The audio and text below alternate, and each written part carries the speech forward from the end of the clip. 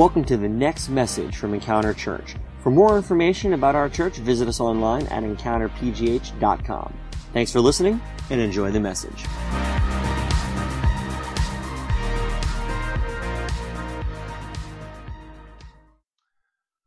All right. Thank you so much. Aubrey had mentioned today is Palm Sunday, and Palm Sunday is really about this moment where the week before Jesus is crucified, he comes into Jerusalem, and outside of the town there were people who saw him coming, and they were waving palm branches, which is obviously a tree that's very common in Israel. And they took those palm branches, and they were waving them kind of like in a procession, right? It's called the triumphal entry because we know now the King Jesus was arriving into Jerusalem to his rightful place, right? This is the 400 years since any prophet had spoken. And we know the stories from what we've talked about before, that the Israelite kingdom was destroyed. They were taken into exile, and the temple was destroyed and all that. And they were waiting for their king, and the prophesied Messiah was going to be the king that they thought was going to restore, the Jewish kingdom. And so the triumphal entry is now Jesus, who we know as the King of Kings, right? The Lord of Lords, makes his way into Jerusalem, the city of the kings, the city of David, as the King of Kings. And so they're waving palm branches and calling Hosanna. And so that's why this is called Palm Sunday, because of that day, which obviously the rest of it leads up to Good Friday, which is this coming Friday, where Jesus was crucified. And then we'll celebrate next Sunday, Resurrection Sunday, Easter Sunday together. So I think there's some symbolism for us. The idea of how welcomed Jesus was on Palm Sunday is the posture of our hearts that we want to take today, but also take every week. We want to be people that welcomes Jesus into our lives, that we create space and avenues for him to speak to us, for him to work in our lives. And so Palm Sunday can be lived out every day of our lives by starting with the idea of Hosanna. Jesus, you are praised, you are worthy, you are welcome. I give you glory, have your way in my life. And so that's the posture that I want to start this teaching, this message part from today. We are going to finish our redemption message series today. We have been in a series that has been talking about the concept of redemption that has been shown that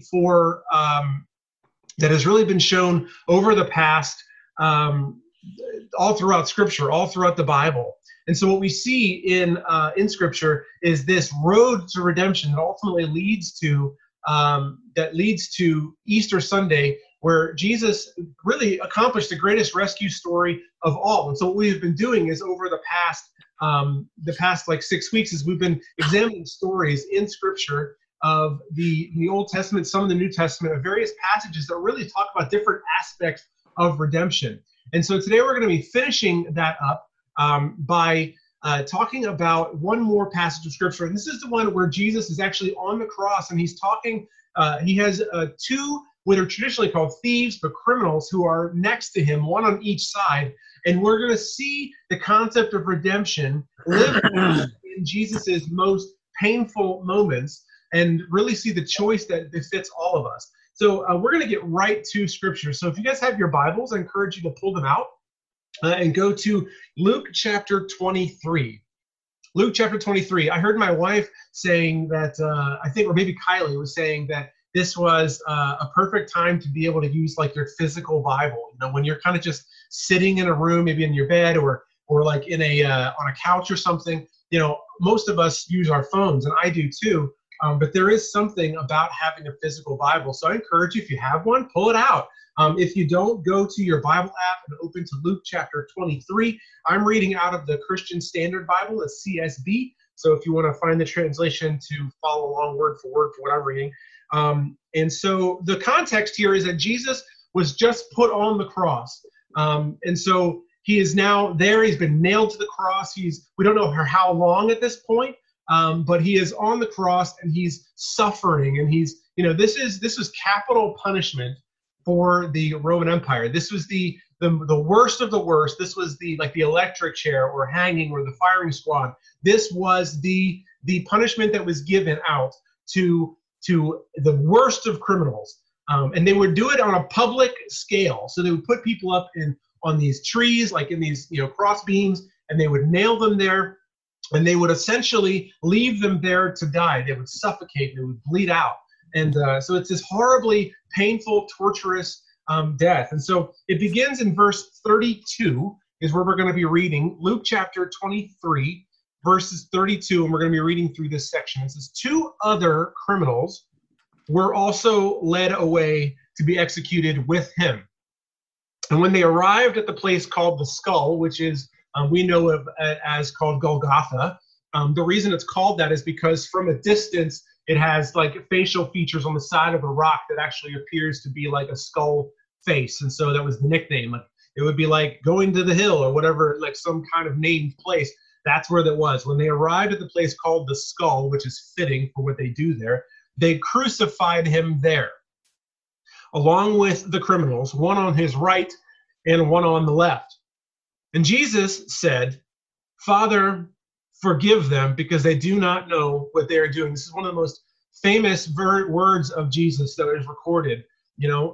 And if you take it in the context of the last 5 weeks of our message series, what you see here is right away, like already Jesus is here for a mission, right? The entirety of the Bible we've been talking about is about redemption. It's about a lost people who, since the Garden of Eden, have been separated, who've been broken, who have been cursed by sin, and have been unable to have a relationship with their Creator. We see that all throughout the stories of redemption, we see that God goes over and over again to great lengths to redeem his people, to rescue his people. And here, the one reason Jesus came to earth, the first thing he does that is recorded on the cross when he is being crucified is he says, "Forgive them, God. They have no idea what they're doing."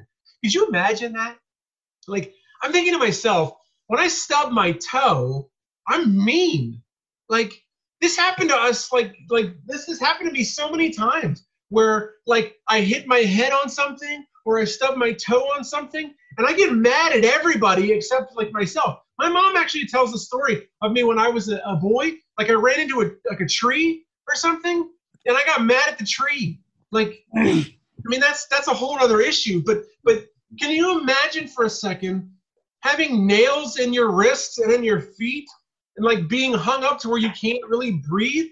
And the thing that crosses your mind is, "Father, forgive them. They don't know what they're doing. They have no idea." Already in this story, we see the compassion that we've talked about, right? The great willingness, like the unwillingness to stop, right? We see that in Jesus' words, "Father, forgive them, because they do not know what they are doing." And it continues. And so they divided his clothes and they cast lots. And I was thinking about that. What an interesting thing to include. And I think it's kind of like in akin to how we buy celebrity stuff.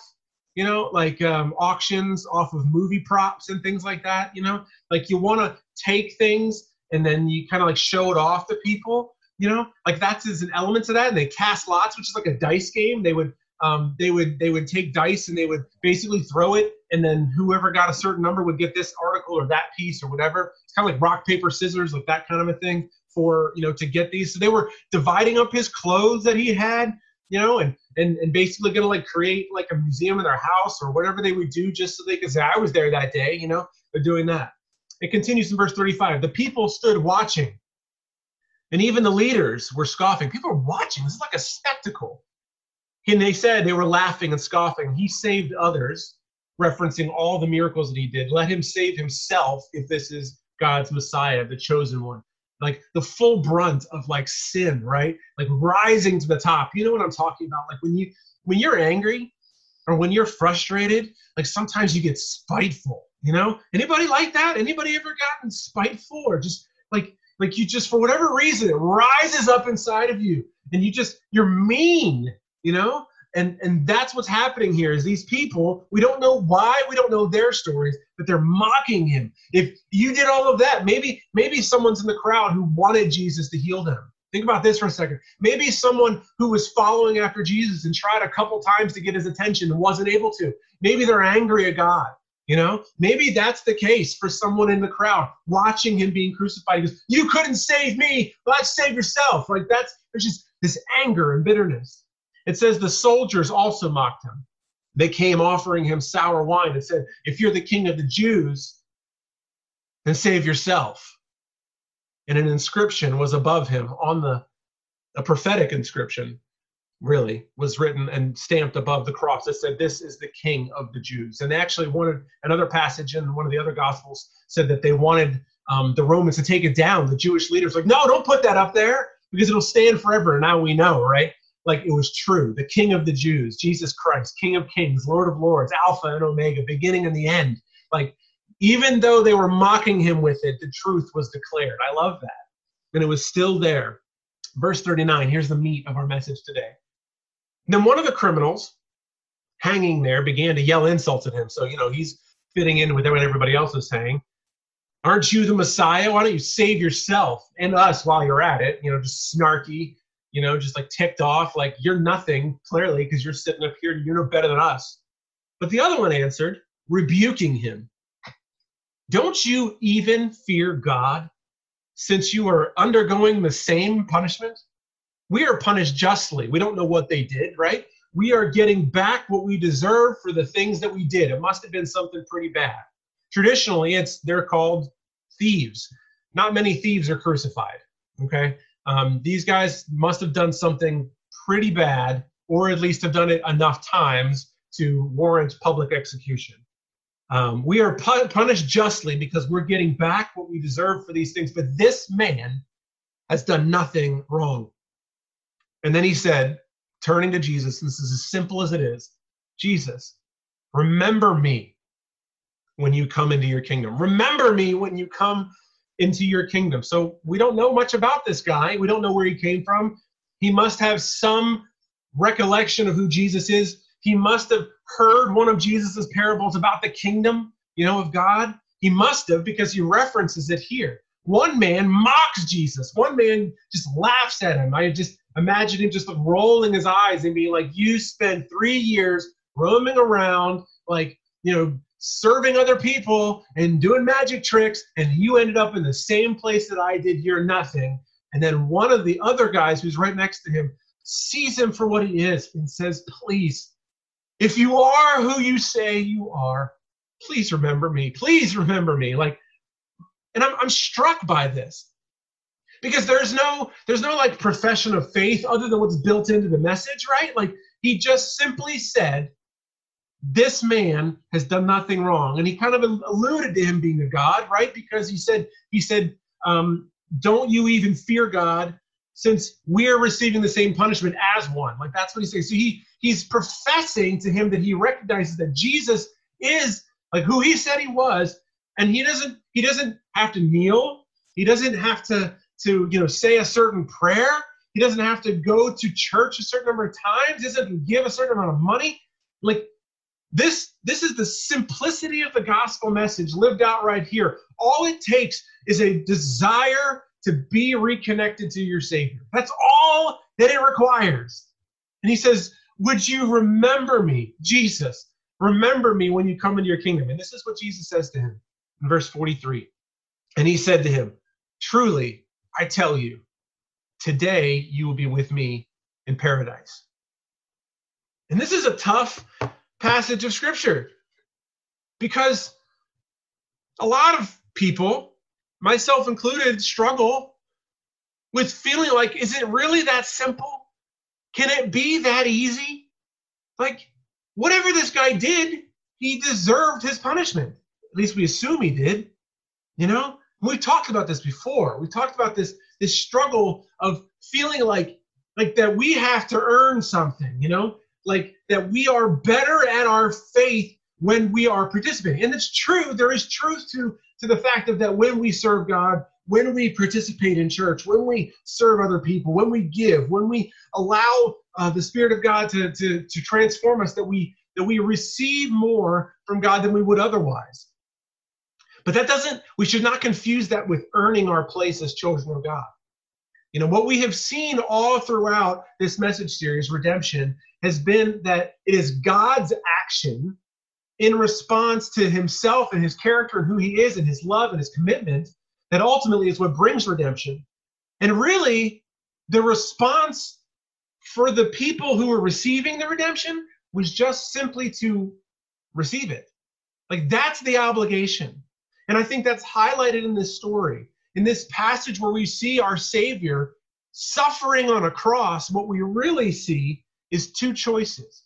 This story reflects the two choices that any person could ever make in response to the sacrifice of Jesus Christ. Many people we know choose the option of the first thief, the first criminal, who just kind of mocks, who just, like ignores it, doesn't take it seriously, thinks it's not anything worth considering, thinks it's magic or a charlatan. There are a lot of people, maybe you've come across them, friends of yours or coworkers or neighbors or even parents, family members, who feel like your faith is ridiculous, that it's silly, that it's childish, that it's ancient, that it's not even relevant, that we're more evolved than that. And even if they might not openly mock it, some people do, for sure. Some people curse God. Some people mock God. Some people mock Christians, mock faith. Some people, they mock it indirectly by their arrogance, by their unbelief, by their lifestyle. And so some people choose, and each one of us have chosen that. And for years, I chose that route. I thought my parents were simple-minded for years. When I was a teenager, before I came to Christ, I chose the route and the choice and the response of the first thief, the first criminal. And I lived my life as if there was no God. And truth be told, it brought me to a place of where I wished there was. And maybe some of you have a similar story. The only answer to my questions was found in Jesus Christ. And the second response that we see is this criminal who says to Jesus, he recognizes who he was. And as I mentioned, he didn't have any sense of, like there was no ritual to it. It was just a heart's cry. A man who knew that he was at the end and saw who Jesus was and just recognized it and just cried out and asked for mercy. And Jesus' response to him was immediately, today, not after punishment, not after purgatory, not after some level of, any kind of penance, today you will be with me in paradise. And that's the other response that is available, that many of us in here, I think every one of us in this meeting today, in this gathering today, have chosen is, I receive it willingly. I receive it. Like, I'm not hiding who I was. There was none of that. Like the thief didn't say, he didn't say, well, like I'm justifying my actions. He wasn't signing some contract that had legal language that said, I get to keep the stuff I stole. Like, there was none of that. It was simply, I don't want to live the rest of eternity separated from my Creator. I don't want this to be the way I go out. I don't want this to be the status that I'm known for forever. I don't want to go down as the one who mocked the King of Kings. I want to be the one who is saved. Like, I heard about your kingdom. I want to be there because it sounds awesome. That's the other response that's available. Two responses. Now, I was doing a little bit of study, and the Greek word for paradise that Jesus uses when he says, today you will be with me in paradise, is, I'm going to butcher it again because I didn't take Greek language, I think it's paradisio or paradisio, which is obviously paradise, right? But interestingly enough, it is the same word that is used in the Greek translation of the Old Testament for the Garden of Eden. So now the Garden of Eden, or the Old Testament, obviously was written in Hebrew, but there is a Greek translation of it. And the same word that Jesus uses in the Greek New Testament for paradise is the same word that is used in the Greek New Testament for the Garden of Eden. And so what we see here is the curse of the tree in the Garden of Eden, the paradise that is lost, is restored on the cross with Jesus, the tree of the curse of the cross. So we see that the curse was created, was unleashed on the world in the Garden of Eden. And from that point, the entire story of the Bible has been a rescue mission leading to this moment in Luke 23 that we're reading about today, where Jesus says, today, after this is done, you will be with me in Paradiso, in Eden, in the same place where the curse began. The curse is broken today. I love that. That's so beautiful. The imagery and the symbolism that we see throughout Scripture. The picture of the responses that is available to us in every single day. Just like we said at the beginning of this with Palm Sunday, we have a choice every single day to be the ones to raise the palms and to wave them and to say Hosanna and welcome him into our lives and to say, be my king, be the king of my life, be the king of the kingdom of my heart, Jesus. And just like that, we also have the same choice every day to say, I want to be with you. Remember me. I choose you, Jesus. I believe in you. My response is you every single day. That's the choices that are available to us. And I want to just kind of close it with this idea that I mentioned. I want to give credit to Rob Bell, who, take it or leave it. He used to do these messages that were called Pneuma, these Pneuma videos, and they were fantastic. And he did one called The Two Trees, or The Three Trees, I forget. But we see in the Garden of Eden that there are trees of the tree of life and the tree of the knowledge of good and evil, right? And obviously, we know the story. Adam and Eve, they take the fruit from the tree and they eat it, and it brings upon this curse because they wanted to be the masters of their own lives instead of living in communion in the right relationship with God, and therefore the curse is existing on all of us. What happens is that we get to this tree in the middle of the book, the climax of the story, right, which is Jesus Christ on the cross, breaking the curse of the tree of Eden with his death and then his resurrection. And then throughout, all throughout the New Testament, we see Jesus talking about how the kingdom is coming, right? But it's already here. So there's this halfway. And then in the book of Revelation, when Jesus returns and there's the new heaven and the new earth, there's a tree again. And the tree where the river flows out, the Spirit of God flows out over all of the earth, and it's this paradise, right? Look at how the Bible begins and how the Bible ends. It begins and ends with these trees, right? And in the beginning, we have this tree of paradise, and in the end, we have the restored tree of paradise, and in the middle, we've got this tree that was meant to be a curse that is broken, and ultimately the redemption, the rescue story that Jesus gives us, that he buys us back from sin. He pays the penalty of the curse for us and redeems us, and ultimately, we look forward now to the fulfillment of creation, fulfillment of the trees in when Jesus returns. I think it's so beautiful for us. And so we see this story, and as we finish this message series of redemption, the entire Bible is really about this rescue mission. I mean, the bulk of our Bible, the bulk of the stories of our Bible, from the Garden of Eden to the trees on the cross and to the trees in the end of Revelation, is really all about redemption. And it centers on Jesus, and it centers on a God that loves us. It centers on a God that created, that from the moment that sin came into the world and the curse was put out on the earth, and we have been dealing with its effects. I hear people all the time now saying, where did the coronavirus come from? Did God send it to us? The answer to that is no. The answer, though, is that the virus and all the sadness and all of the death and disease and violence that takes place in this world are the effects of sin in the world running its course. And from the moment that the curse was unleashed on the world because of our actions in the garden, God has been taking steps that have led us to the death of Jesus Christ, his sacrifice on the cross, and redemption being made available for each of us. And one day, when he returns, and he promised that he will, the fullness of this redemption and creation will be restored.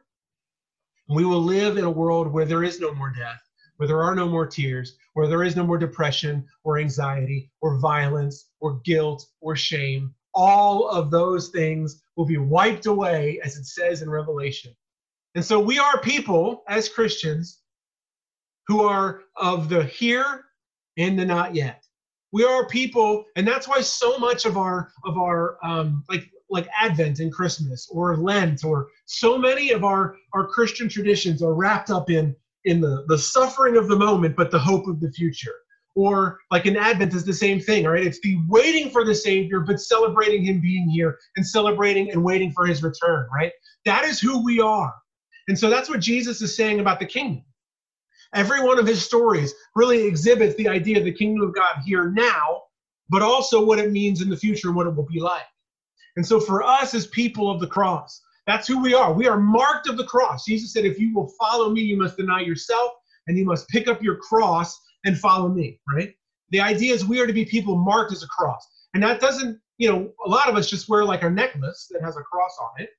And that's designed is meant to be identifying it, but a reminder. But it should be really a mark that we wear that says every single day I choose to respond to the redemption of the cross in my life. At the same time, I'm looking forward to his return. I'm looking forward to his return. And that's why we have the greatest hope of all. That no matter what happens here, no matter if the coronavirus takes over the world and it's the apocalypse, no matter if we have a disease and it does not get healed until we reach eternity. And no matter if our bills never get paid, no matter how worse it ever gets, we have a hope in Jesus Christ that one day he promises he will return, or when we meet him before he returns after our death, that we will be restored to our original intent. That is the great hope that we have as Christians, which is reflected in the death and resurrection of our Savior. And so I hope you guys have enjoyed this message series. I would encourage you, if you never have, or if you're interested, to go out and check out the book that I mentioned last week. It's by, I believe her name was Sandra Richter, and it was called, I think I have it right here. Sorry, it was called Epic of Eden. And it talks a lot about these various passages and stories and the concept of redemption, ultimately leading to Jesus. And so I hope you've enjoyed this series. So this Friday, we will come back together for our Good Friday service at 7 o'clock here on Zoom, and we will have some communion together. We'll do that here in just a moment. And then we're going to talk about the cross, particularly on Friday. And then on Sunday, we will celebrate the resurrection of Jesus Christ. But would you guys pray with me and go ahead and get your communion elements together? Jesus, I want to direct you. I want to directly address you. Thank you. Thank you for what you have done on the cross. We know that the cross is only half of the gospel. The cross and the resurrection together create what we are and why we're here. I thank you for the cross. I thank you for the story of redemption. I thank you that you gave us a book, the Bible, that is full of images and pictures and themes and stories and narratives and concepts and his history that all point to your rescue plan that was accomplished on the cross 2,000 years ago. Thank you for it. And so today, as we close this teaching, this message series that's really been exploring all the different aspects of your redemption leading to the cross, I just want to say thank you. Thank you for your willingness. And we could see your heart in the beginning of the passage. You're on the cross and you just cry out for forgiveness for us. And when you do that, I just know that it's not just the people who are putting you there, but it's me. It's all the things that I said about you before I believed. It's all the things that every person in this meeting has said about you or before they believe. It's the choices that we make every day that deny you even when we say we believe in you. It's all the people in the world who still actively mock you or indirectly do it. Thank you for your forgiveness. Thank you for your heart for us. Thank you for your desire to know us and to find us and to rescue us. I thank you so much for it, God. Let us be people who choose every single day to give you glory, to call you, to worship you, to say Hosanna, to be people every day who choose to receive over and over again your mercy and your grace and your forgiveness. And God, I pray that you would encourage us today, that we would be people who will be with you in paradise. God, let us be people that now take comfort and joy and strength from the fact that we know that we are called your children now. But also give us hope. Rise up hope for those of us who struggle, and in the days ahead, that when every one of us will struggle, to look forward to the day when you will return and when you will make all things new, when all things will be restored. God, give us that great hope. Let it sit deep in our hearts. We thank you. And I pray that all throughout this week, as we go through and get closer to Good Friday and Easter Sunday, that we would just be mindful of what this week symbolizes and what you've done in our lives. In Jesus' name, amen.